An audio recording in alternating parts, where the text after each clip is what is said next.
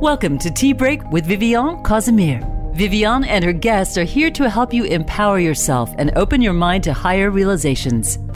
Now, here is Viviane. Hello, everyone, and welcome to this February podcast. My slogan, if coffee wakes you up, tea awakens you.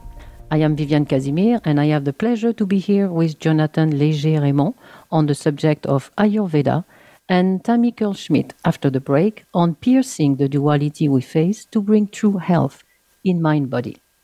So let's go straight into the subject of mind-body and redefine health with Jonathan. We are going to cover three things. What is health? Second, what is Ayurveda, even though we may have heard about it, and how this principle can help sustain health in a Western context. And three, East versus West approach of Ayurveda. We all know that Ayurveda comes from the East, but how do we in the West use it? So, Jonathan, welcome to this podcast, and it's always a pleasure. And thank you. Maybe a few words about yourself, because I think you have an interesting background. And then we can start with the first question. What is health from your perspective? All right. So I'm a usual North American kid. I grew up in a suburb. I was into martial arts, so we have a point in common. And through martial art, I went into, I did a bit of cinema and I did a bit of money, and not that much, but for a little kid, it was enough to travel. And I did a big travel in Asia. And I got acquainted with India at that occasion. I didn't know much about India before I went to travel. And I got acquainted with India, and I kind of never left. I learned the language, I learned an instrument, I cook. I now practice, more importantly, the Indian traditional medicine, which is called Ayurveda. The quote science of life, without giving it too much importance scientifically, but it is still a scientific approach, and we call it the science of life. So it's a kind of naturopathy, but through the Indian way of seeing things and with their own system about it.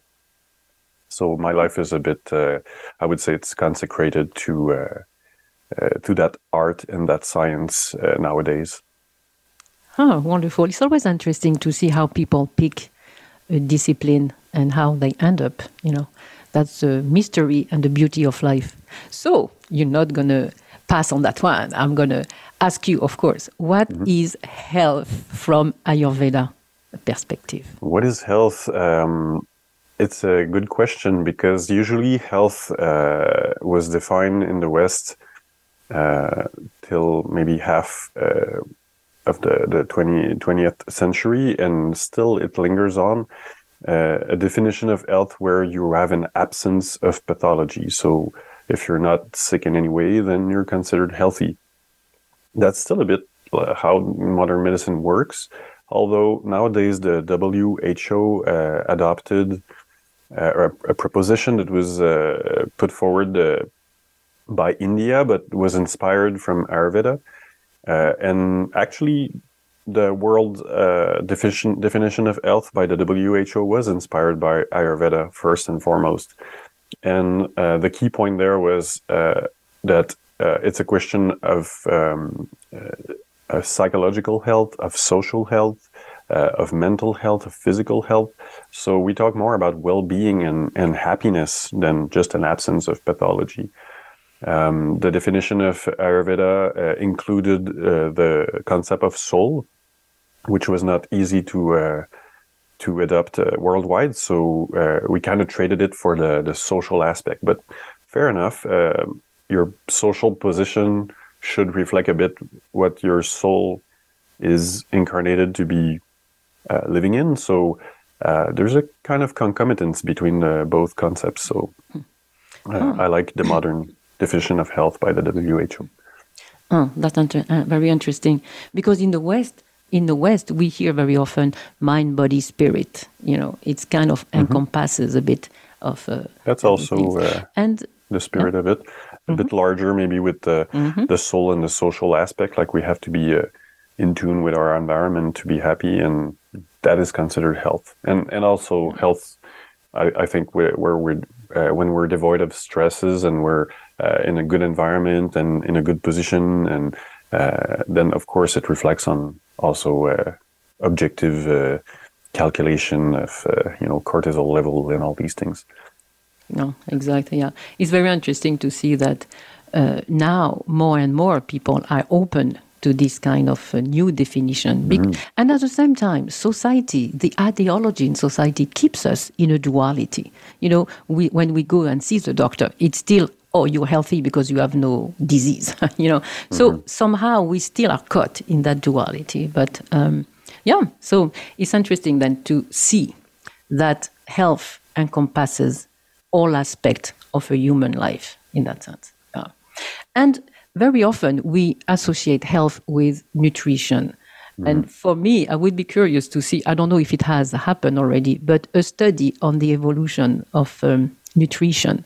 I am old, but not that old. I remember in the 80s, already we were talking about food affecting your body, emotion related to food. So, and now we have reached a point where food is even considered good if it has the right vibration. So it's interesting to see how the evolution of nutrition has been in the West. So, yes, we can now go for the second question.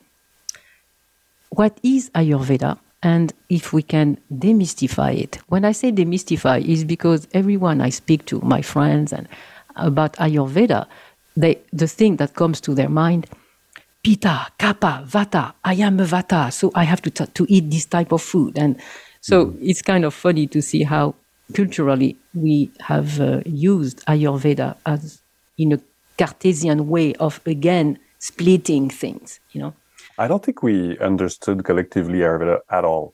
Or not at all, but I think we're really at the beginning of the understanding. And I think the main thing that has to be avoided is people thinking that they have understood anything about Ayurveda, because so much needs to be understood yet. I'll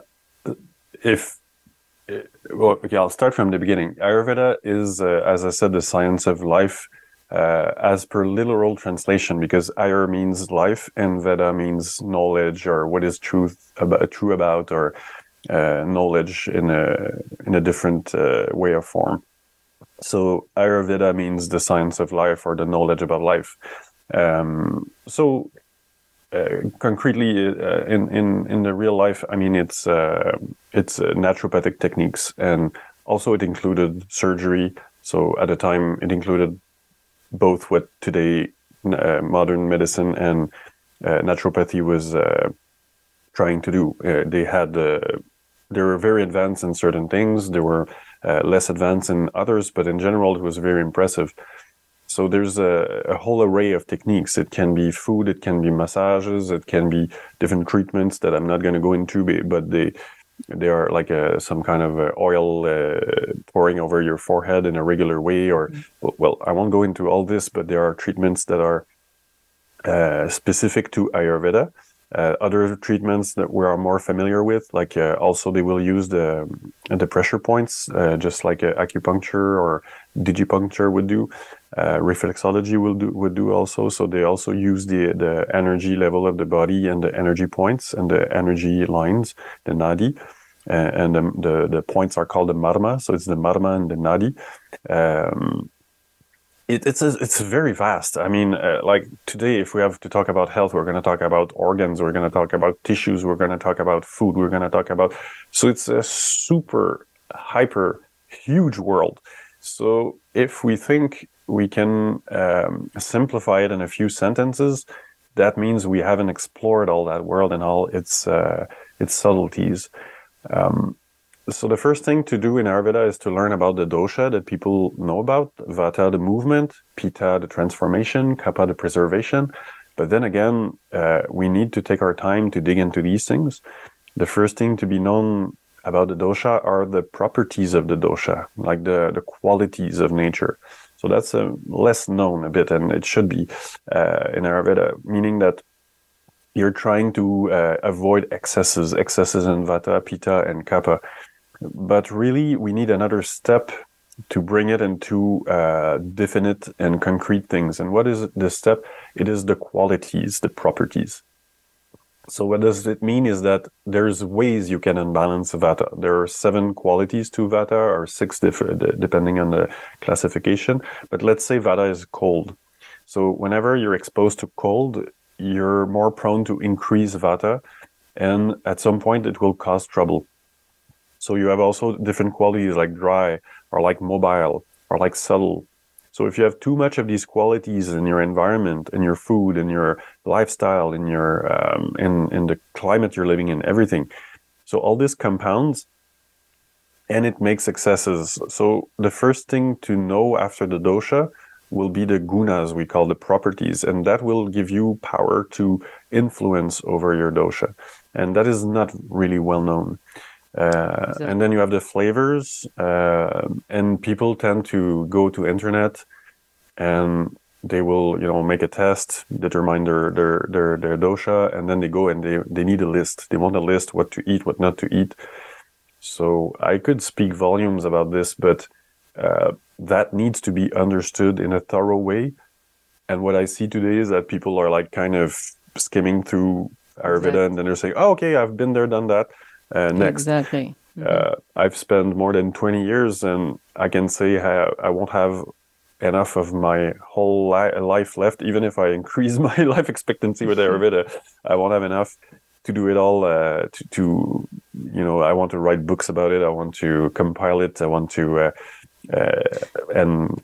my time is set for the rest of my life. No, I see. Yeah. But this is actually the third point that we're going to approach in a few moments. Okay. But it's about the difference between the East and the West. In the West, we are very Cartesian. And Ayurveda, even though you explain it in a very comprehensive way, which is not surprising from the East, they have a much brighter sense of life.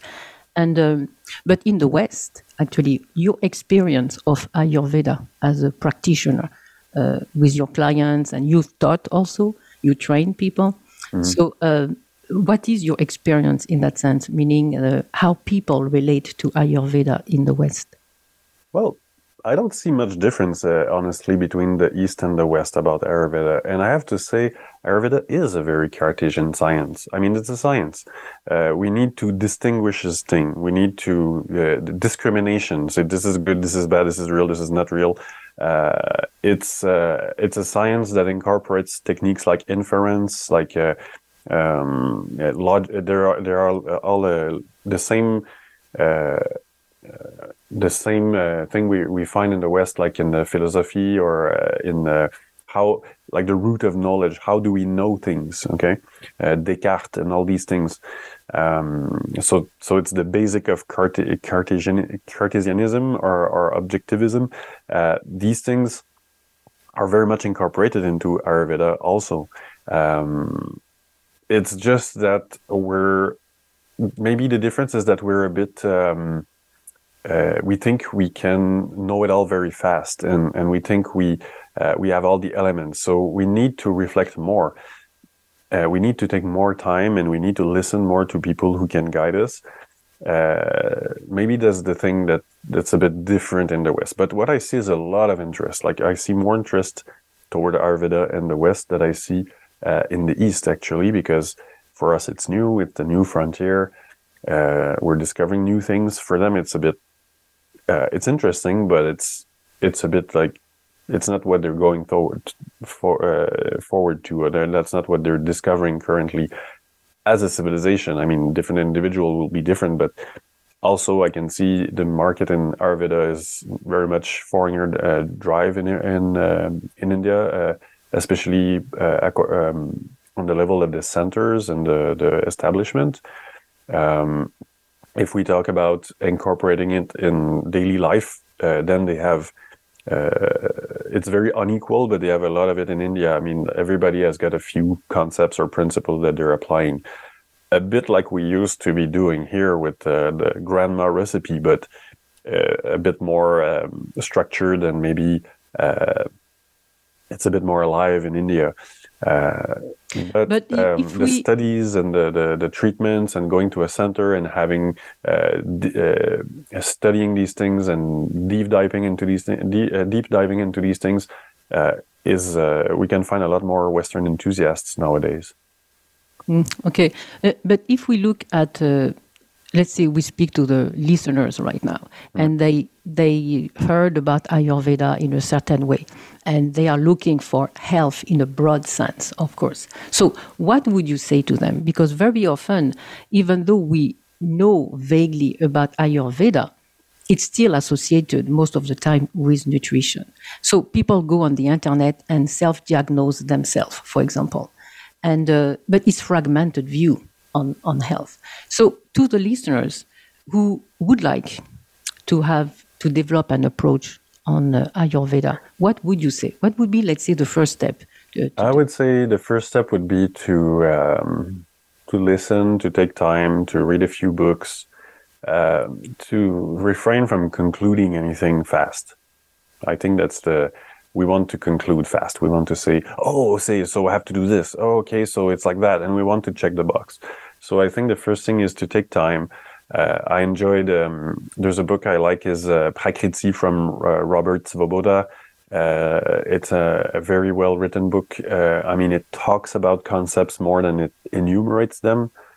So if you can have a class, I don't know, a 15-hour class, 30-hour class, if you can have a few books, don't start with internet, because in internet usually it will be like bullet points. It will be it's not the best explanation. Often it's a bit like the Wild West. You have a bit more consistency in books, especially in English books. We have three big authors, which is Robert Svoboda, we have David Frawley, and we have Vasant Lad, and these are three big teachers of Ayurveda in the West. They're very, very competent, and their books are quite elaborate. So take time and look and listen and observe. And then when you're starting to have like correspondence between what you read and what you feel, then you can start doing something with it. But I would say take your time and spend maybe a few months, a year, or 2 years, slowly reading about it. Or you go see a competent therapist, somebody that you can find recommendation about, and you ask them to guide you into a more direct exploration of what you need. Because there's many levels. Some people will need to work on psychological level or mental or emotional level. There, Ayurveda is not codified many things. Ayurveda has codified how to cure disease or a bit what to eat, but then again, not that much. A lot of it has to be deduced, it has to be understood. It's not like they told us everything about what to eat and how to do. So once you kind of mapped, do I need help on the psycho-emotive level? Do I need to improve my diet? Do I need to improve my way of life? Do I need to improve my morning routine and all these things? Then you can go into a specific subject, because it's so wide. If you have a disease, if you're sick, then you might start with this one. And then the disease, by researching on it and by listening what Ayurveda is telling you about it, it will lead you to different things about food, so if you have a disease, start with it. Discomfort is a way of your body to express itself and ask for help. Mm-hmm. But isn't it actually what is the most common for people is which is normal, I'm not criticizing, I am also in that batch, which is you wait for a problem to go and see an Ayurvedic therapist. You know what I mean? So there's this aspect that for listeners is good to hear. It's very often is because of a physical problem that we start seeing, and it's related to food. So that's why I think in the West people see it related to food only. But I really like the way you explain it, because coming from the East, this approach of life is much wider. So what I would say to listeners is, based on what you said, start understanding your life as a whole, mind, body, spirit, and not just I'd also remember that Ayurveda is not a sub-subject of health. Ayurveda is health. So it's just like the Indian way of seeing it. We could talk about naturopathy simply, but in naturopathy, if you take it as a wider subject, we know it's very vast. We know the doctors, they have specialties. There's so many subjects. We have psychology is it's a huge subject in itself. So diet is also a huge subject. So just notice how vast what we as Westerners know about health is already.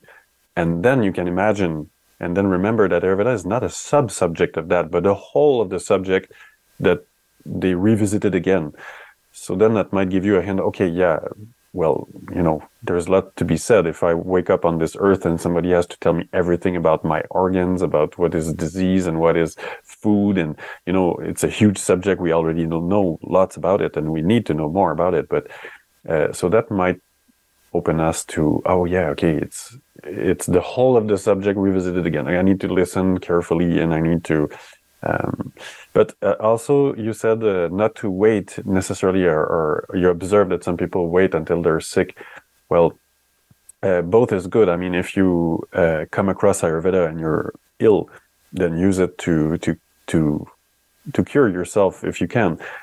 But if you're in more or less good health, you can use it also to improve it. So absolutely. I think every time is a good time. But of course, if you can start before you get discomfort, why not? No, exactly. And that brings back to the idea of maintenance of your health. Yeah. Like you brush your teeth every day. You don't wait for a cavity to start brushing your teeth. So part of the new concept or new understanding of health will be to maintain health. Because after all, health for health is not the goal. It's health for you to be able to accomplish your life. Maintain, and since it's not just absence of disease, then we can say improve. Exactly. Because health is not a zero-sum game. So even if you're healthy, you can become more healthy. So Ayurveda is very good for that, because it gives you, when you get to know, and that's not something you find in a box of cereal or even in a test on internet, that's not enough. It's a hint, it's a beginning of a reflection, but once you found your nature, your true nature, Ayurvedic nature, then you can, it can increase your knowledge of yourself, and it can prevent you from going into excesses. And here, when we speak about physical discomfort, it's not only like, physical discomfort is not only the sign that you've let yourself down. It's not only, okay, I'm ill, I should have done better, or I should know different things. And okay, it's not only that. It's also something that happens daily. We have slight discomfort, but they will teach us about our limits, like walls and like borders. So we can use, so I start with somebody with their discomfort, because that's their limit. If I say you're Pitta, you shouldn't eat hot pepper, spicy pepper, that's a theoretical thing. But because there's always a quantity of pepper you might take and it won't do anything to you. And that quantity will vary from a person to person. But if you reach the point where you eat those pepper and then you have a diarrhea or you have a stomach ache, then it's not only theoretical. It's like, okay, we've touched the wall. We want to stop before that, but we've touched it. We know it's there. So it's not only like, oh, theoretically you're Pitta and theoretically you shouldn't eat these things. It's like, can you feel it? Yeah, I can feel it. Okay, do you feel better not doing it? Yeah, I feel better not doing it. Okay, let's continue with that, Let's put another step. So that work, people like to talk a lot, That's one thing, and the Indians as well. That's one thing we have in common. The West and the Indians, we talk. We like to talk. We listen to shows where everybody only talk. So we talk about Ayurveda. We want to grasp concept, but do we walk the talk? Do we, it's more important to walk in the talk than to. So listening to what you said, think about it. It's bringing the idea of start being aware of yourself. In that sense. And that's very important. Pointing stuff. Exactly. Like, look, and that's you have this, you have that. And that's very important for listeners, who are curious about that. But actually, it's to go back to know yourself, on many levels. Yes. Good. We don't have much time left. So a few words to encourage people to start this journey of listening to yourself. Well, it's a wonderful thing. You're going to discover many things about you. So I think if you're prone, if you have an interest for Ayurveda, then it's a good thing to pick up a book about it and start reading about it and start looking at your own life. And again, I'm saying take your time and read about it, but more also books that goes into deep into the subject. And you will understand so many things. And when you learn about the dosha, you can recognize yourself in it. You can recognize, oh, I end up always in these discomfort or in these health problem. Oh, that corresponds or not to my dosha. So I haven't got much more to say than it's very interesting and it's very fascinating. And since it connects with reality, it's really fun because you read something, you feel something, and you learn to drive your life, kind of. Yeah, Jonathan, I'm so sorry, we don't have much time. Yes. But at least we can see the passion you have about it. Good. So to the listener, I can communicate. Yeah, that's wonderful. So thank you very much, Jonathan, for being with us and opening a window to a new mind-body approach. So after the break, we will chat with Tammy Curl-Schmidt on how to pierce the duality in our lives and realign with our truth to bring health to another level. So stay tuned.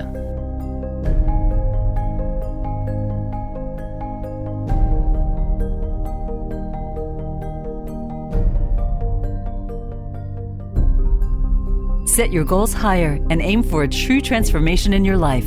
Do not settle for well-being. Be grounded, centered, and raise your consciousness for self-realization. Myoku techniques help you start your journey or deepen your practice on a one-to-one training.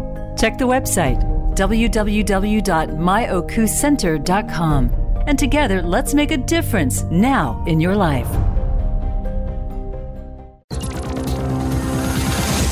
It's your world. Motivate, change, succeed. VoiceAmericaEmpowerment.com.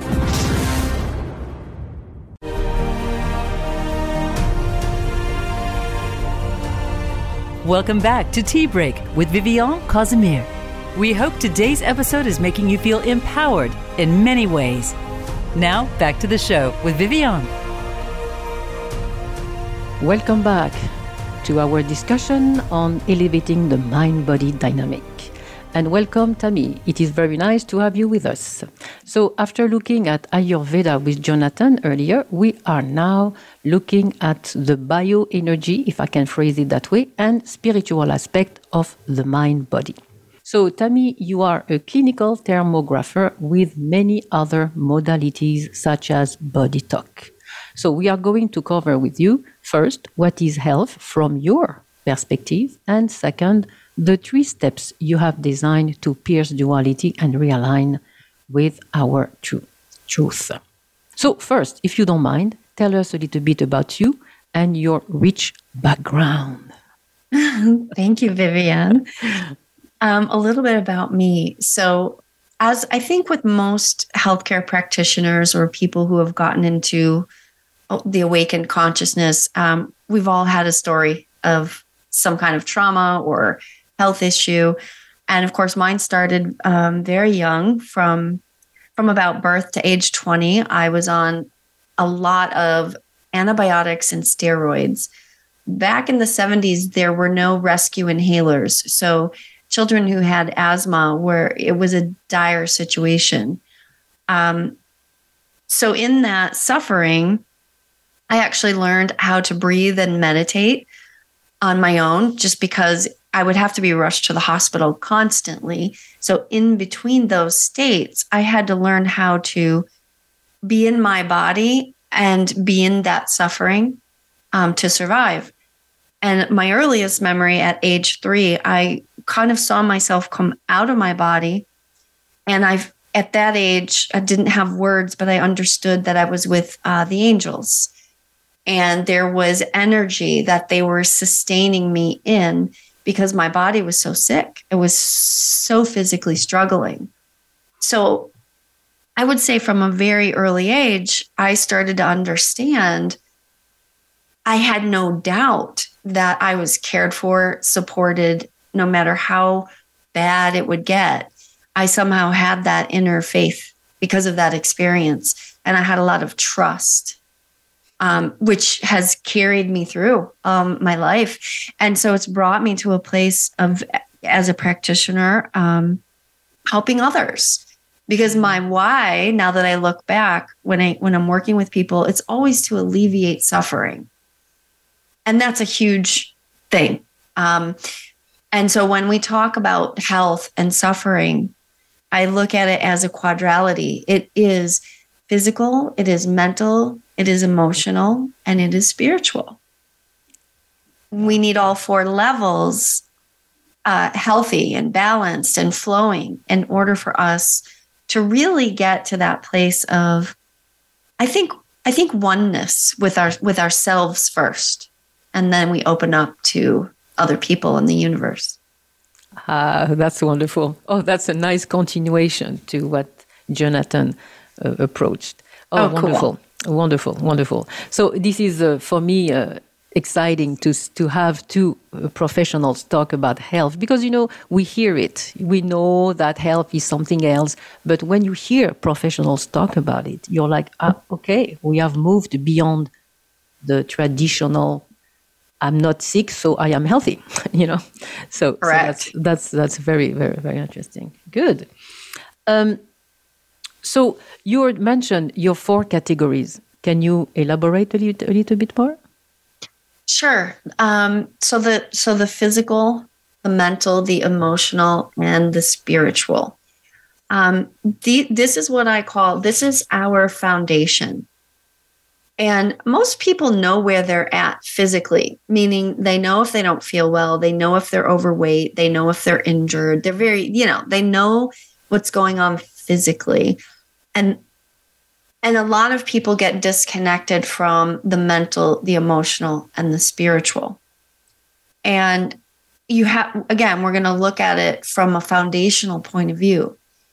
So just to make some connections, our body, our physical body, is actually where our emotions are housed. It's how we digest our life. So when there's a lot of emotional turmoil, these emotions have to be processed either by the breath or by the digestion. So if they're not processed through breathing and releasing or digesting and processing, then they're sort of stuck and held in the tissue, in the physical body. So that's where that connection is made to a lot of people with holding on to trauma and pain. Then, of course, you have your mind. And your mind is where we get stuck in thoughts. We get stuck in belief systems. But we also get stuck in hypnotic patterns. And those hypnotic patterns, again, transfer to the physical body through behavior. Yeah. So there's a dynamic there. And of course, the 4th level is your spirituality. And how does belief, trust, faith, consciousness, oneness, even duality, how does all of that come into our life and affect us physically, mentally, and emotionally?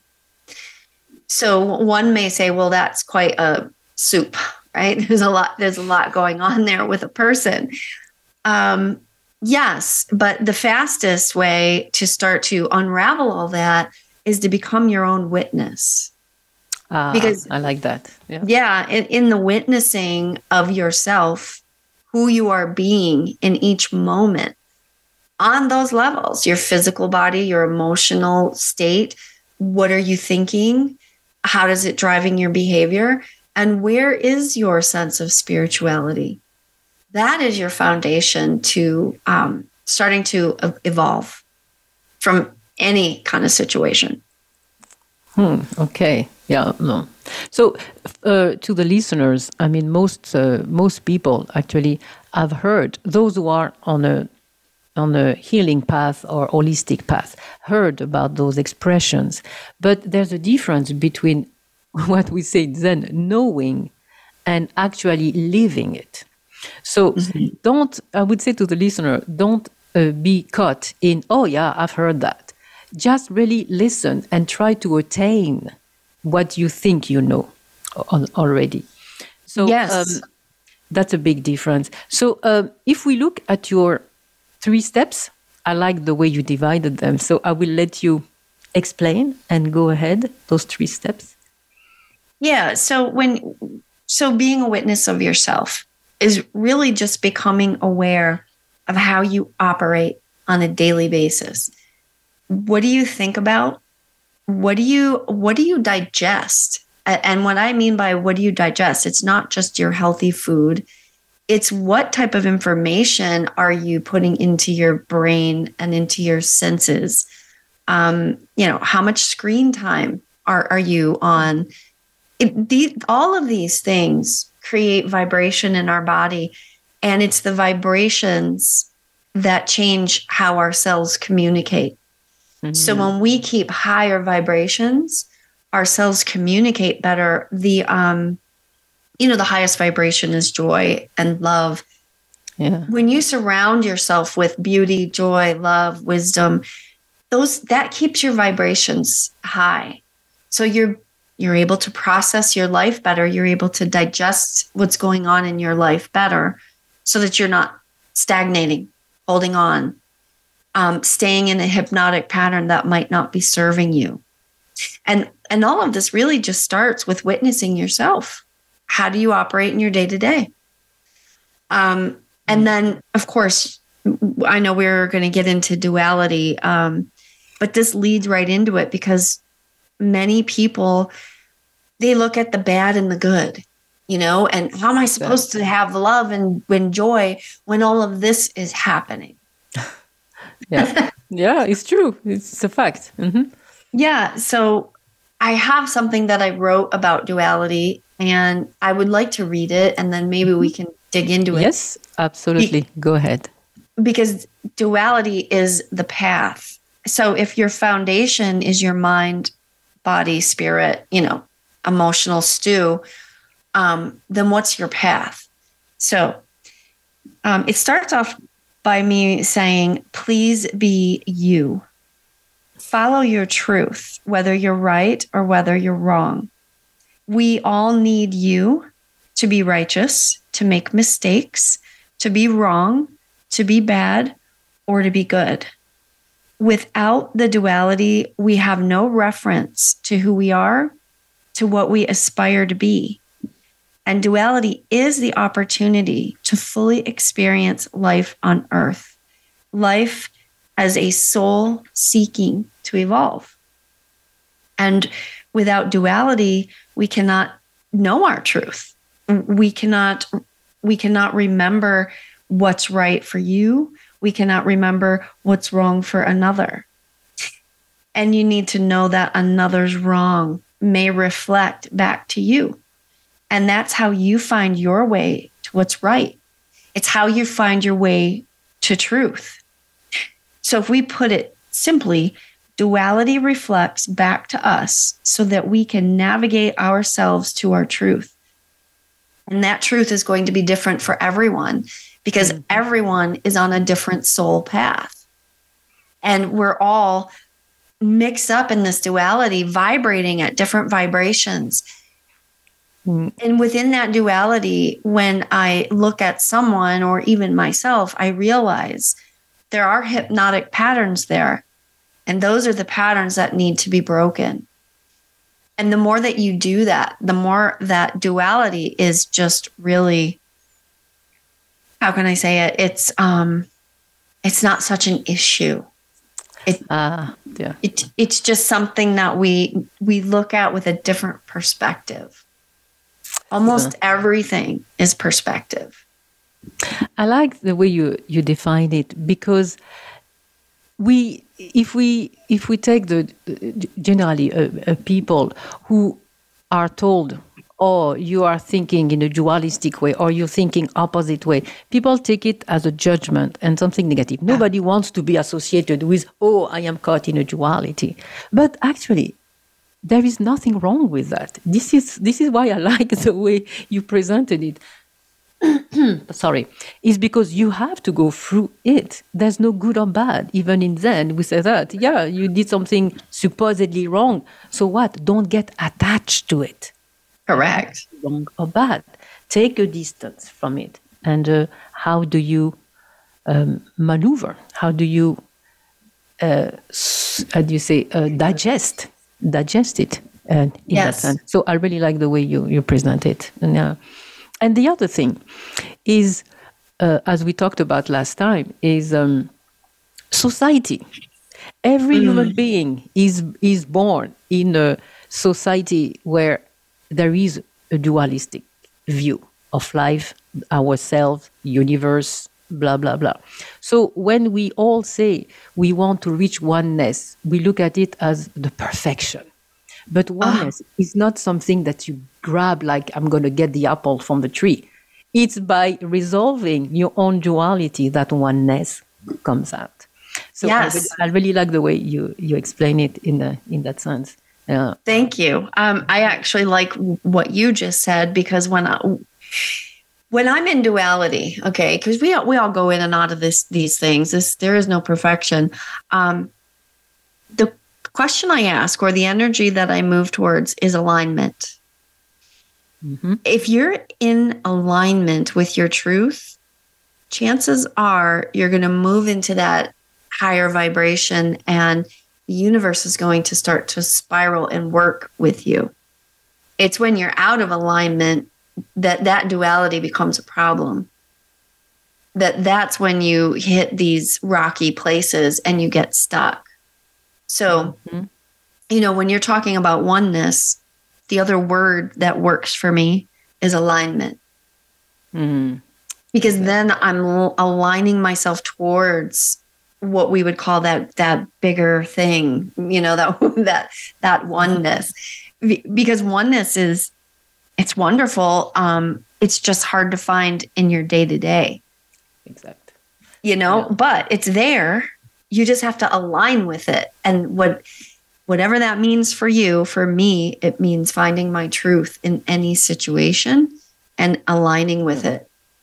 Yeah, that's beautifully said. Yeah, exactly. All human beings have this truth, whatever we call it. Some people call it, higher self, or whatever the expression, but we all have it. So if we can be, as you say, more aware, and we'll come back to the word awareness actually also, but if you are more aware of your own duality, we would say Zen karma in that sense, well, you will be aligned and you will be guided. You will know where and but that makes me think of survival mode. I've heard many people say, oh, I've been practicing whatever, yoga or meditation, and I am aligned. I am on my path to oneness. But actually, modern life, we are all on a survival mode, whether we are aware of it or not. We are all on a survival mode, whether it's physical, the stress has accumulated in our body, emotional or spiritual. And with the word spiritual, we just mean the way you relate to yourself and the world, basically.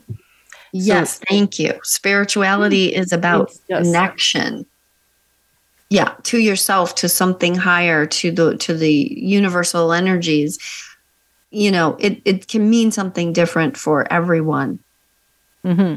But basically, this is what it is. It's just the way you relate to yourself and the world, the universe. So, to people who know or maybe not know that they are on a survival mode, what would you say to them? Because it's easy to tell to people. I do it myself with my clients, take time for yourself. Yeah, it's easy to say. But in a way, if people understand that it's every moment of the day you have a chance to be realigned, take that moment. 2 minutes breathing, for example, or 2 minutes just asking yourself, where am I at right now? What is bothering me right now?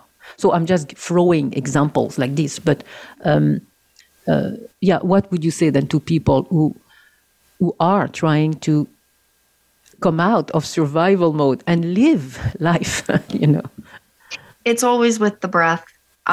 It's always in the moment that you take a breath You inhale, you exhale, and you just take that moment because how can I explain that? Well, first of all, we can't live very long without breath. So breathing is our reconnection point. It is how we can ground ourselves. And I find that oftentimes people who are over anxious or moving too quickly and aren't taking any moments,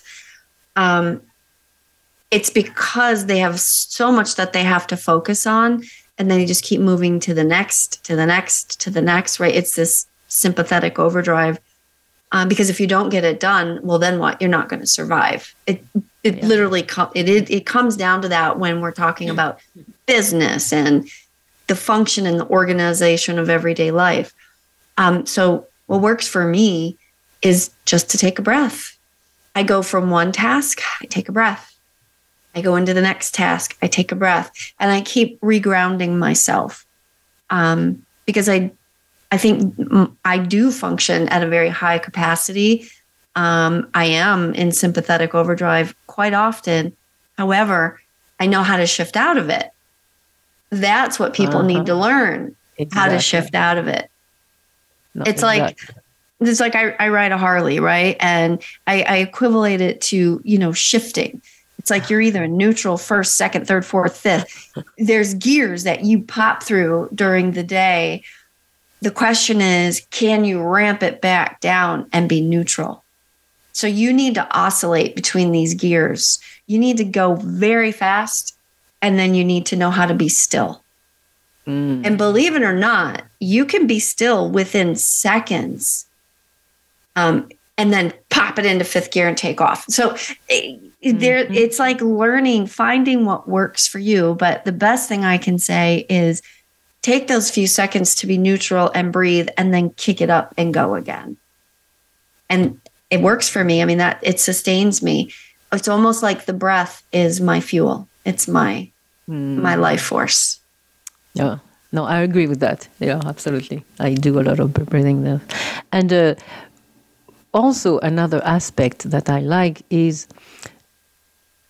don't wait. I said that with Jonathan earlier. Don't wait for a cavity to happen to start brushing your teeth. You brush your teeth every day for a reason. So health has to be understood. This new concept, I said new, but it's not new by itself, but it's new because society, more and more people in society are finally doing it. So that's becoming a new standard. But maintain your health. Look constantly for ways to stay at a high vibration. Don't wait for the problem to show and then look for, ways to breathe or ways to maintain it. That's the true sense of health. Maintain and know what your hypnotic patterns are. Mm-hmm.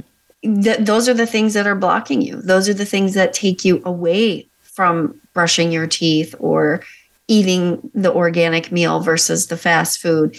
It's if everyone could just kind of witness themselves and see how they operate, that's your way of shifting gears. It's like getting out of the same pattern that you keep rolling through over and over.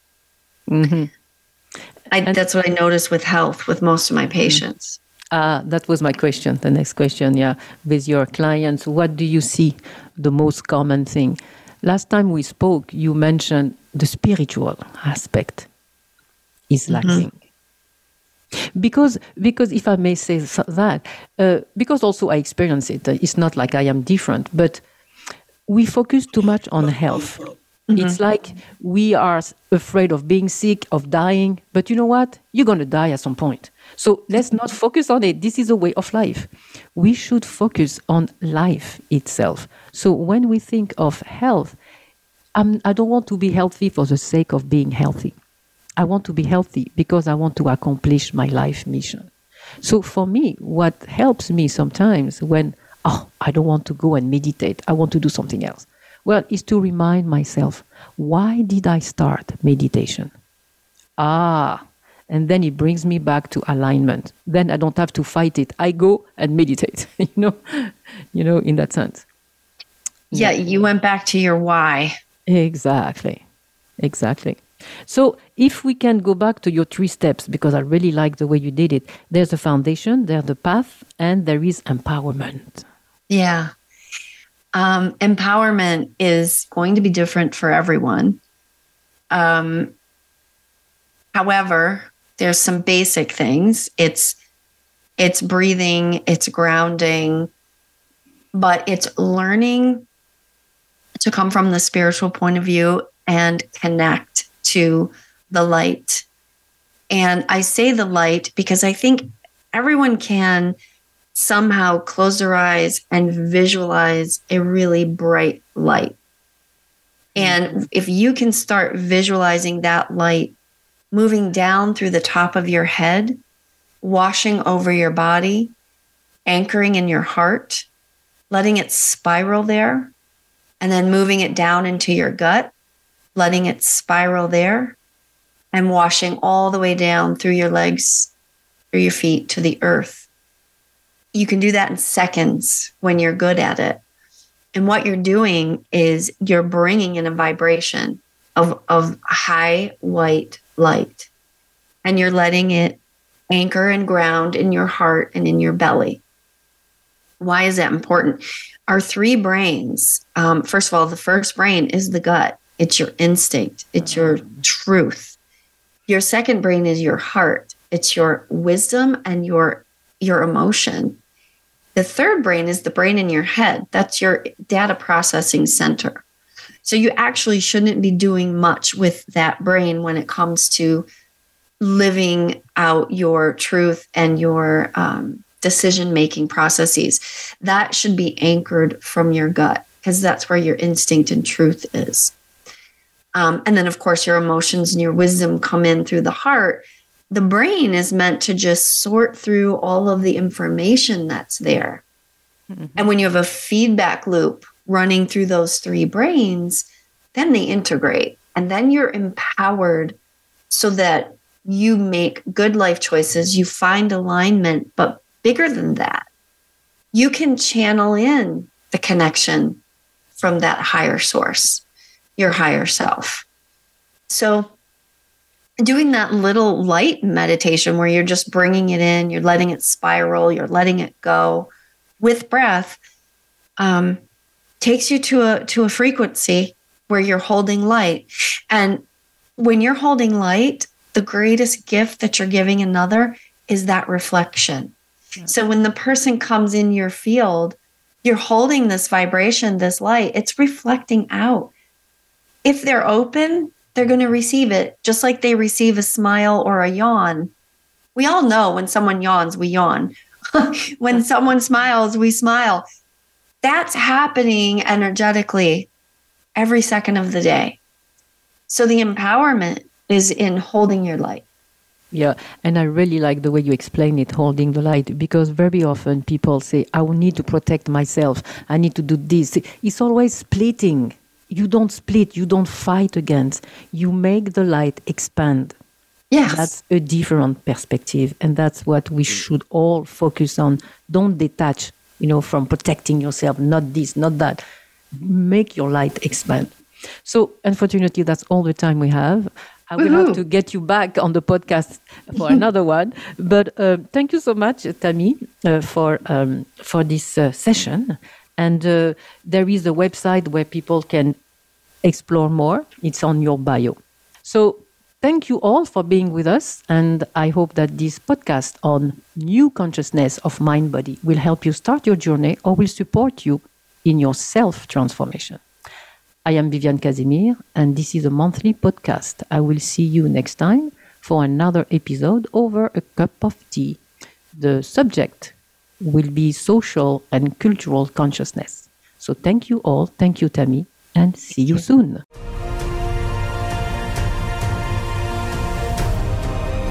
Thanks for tuning in to this month's episode of Tea Break with Viviane Casimir. Tune in next month for another new empowering episode. Until then, have a nice cup of tea and a clear mind.